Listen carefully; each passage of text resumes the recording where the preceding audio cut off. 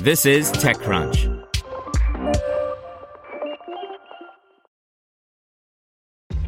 This episode is brought to you by ShipStation. You know, some things take a lot of work, like sending little robots to far-off distant planets. And just as that's challenging, so too is running a successful e-commerce business, especially when there's so much to do. So I want to introduce you all to ShipStation. Now, I love using ShipStation because of its easy-to-use dashboard, which makes managing orders and printing labels a breeze and super smooth. Oh, and the customer service is just out of this world. It's exactly what you need to help grow your business. Sign up for your free 60-day trial at shipstation.com/technews. That's shipstation.com/technews. Have you checked on your IT team lately? 2020 was rough for them. Ransomware, work from home, cloud migrations. It didn't stop. It's a good time to give them a new resource, IT Pro TV. They can learn new skills and have a reliable, searchable knowledge base, all online and on demand. Visit itpro.tv/crunch to learn more. That's itpro.tv/crunch. itpro.tv/crunch. Could Marc Benioff be the next CEO to move to executive chairman? By Ron Miller. Last month, Jeff Bezos announced he would step down as CEO of Amazon later this year, moving into the executive chairman role while passing the baton to AWS CEO Andy Jassy. Could Marc Benioff, co-founder, chairman, and CEO at Salesforce, be the next big-name executive to make a similar move? A Reuters story published on Monday suggested that could be the case. Citing unnamed sources, the story indicated that Benioff's CEO exit could happen this year. Further, those same sources suggested that current Salesforce president and CEO Bret Taylor is the likely heir apparent.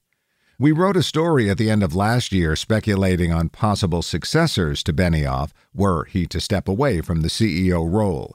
There were a number of worthy candidates, several of whom, like Taylor, came to the company via an acquisition. All the same, we thought that Taylor seemed to be the most likely candidate to replace Benioff. We asked Salesforce for a comment on the Reuters story. A company spokesperson told us that the company doesn't comment on rumors or speculation. While the entire scenario fits firmly in the rumor and speculation column, it's not entirely unlikely either. What would it mean if Benioff stepped away, and what if Taylor was truly the next in line? And how would that swap compare with the Bezos decision were it to happen? Salesforce and Amazon are both companies founded in the 1990s, each looking to shake up its industry. For Amazon, it was changing the way goods, starting with books, were bought and sold. And for Benioff, the goal was changing the way software was sold. Bezos famously founded his company in his garage. Benioff built his in a rented apartment. From these humble beginnings, both have built iconic companies and accumulated enormous wealth. You could understand why either could be ready to step away from the daily grind of running a company after all these years.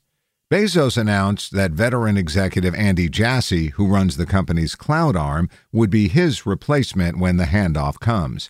Jassy knows the organization's priority mix as he's been working at the company for more than 2 decades.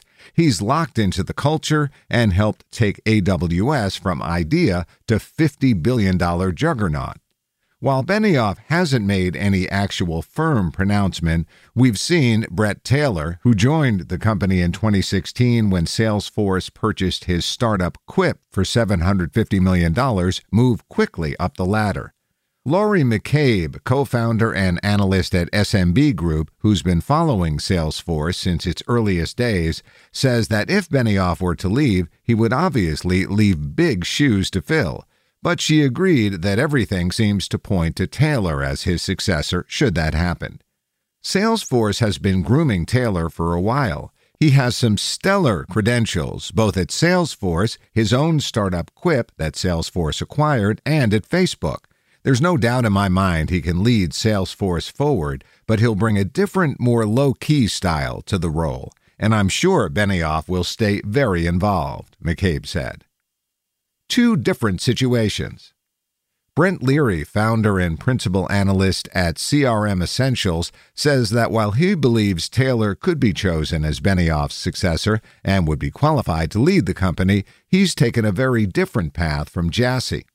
I think Benioff moving on could be different from Bezos in the sense that Jassy has been at Amazon for over 20 years and was there to basically see and be part of most of the story.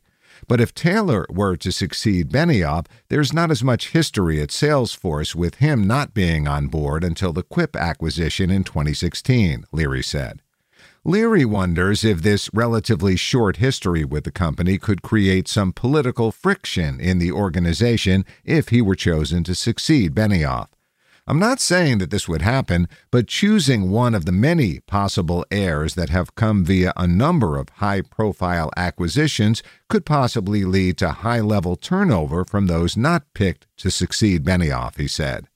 But Holger Mueller, an analyst at Constellation Research, says that if you look at the range of candidates available, he believes that Taylor would be the best choice. I don't expect any issue because there's no one with a similar or even better background, which is when there are problems. That or when people are in an open competition, as it used to be at GE, he said. We don't know for sure what the final outcome will be, but if Benioff does decide to join Bezos and takes the executive chairman mantle at the company, it makes sense that the person to replace him will be Taylor. But for now, it remains in the realm of speculation, and we'll just have to wait and see if that's what comes to pass. Want to learn how you can make smarter decisions with your money? Well, I've got the podcast for you. I'm Sean Piles, and I host NerdWallet's Smart Money Podcast. Our show features our team of nerds, personal finance experts in credit cards, banking, investing, and more. And they'll help you make the most of your money while cutting through the clutter and misinformation in today's world of personal finance. You'll get clarity on strategies to help you build your wealth, invest wisely, shop for financial products, and plan for major life events. Listen to NerdWallet's Smart Money Podcast wherever you get your podcasts.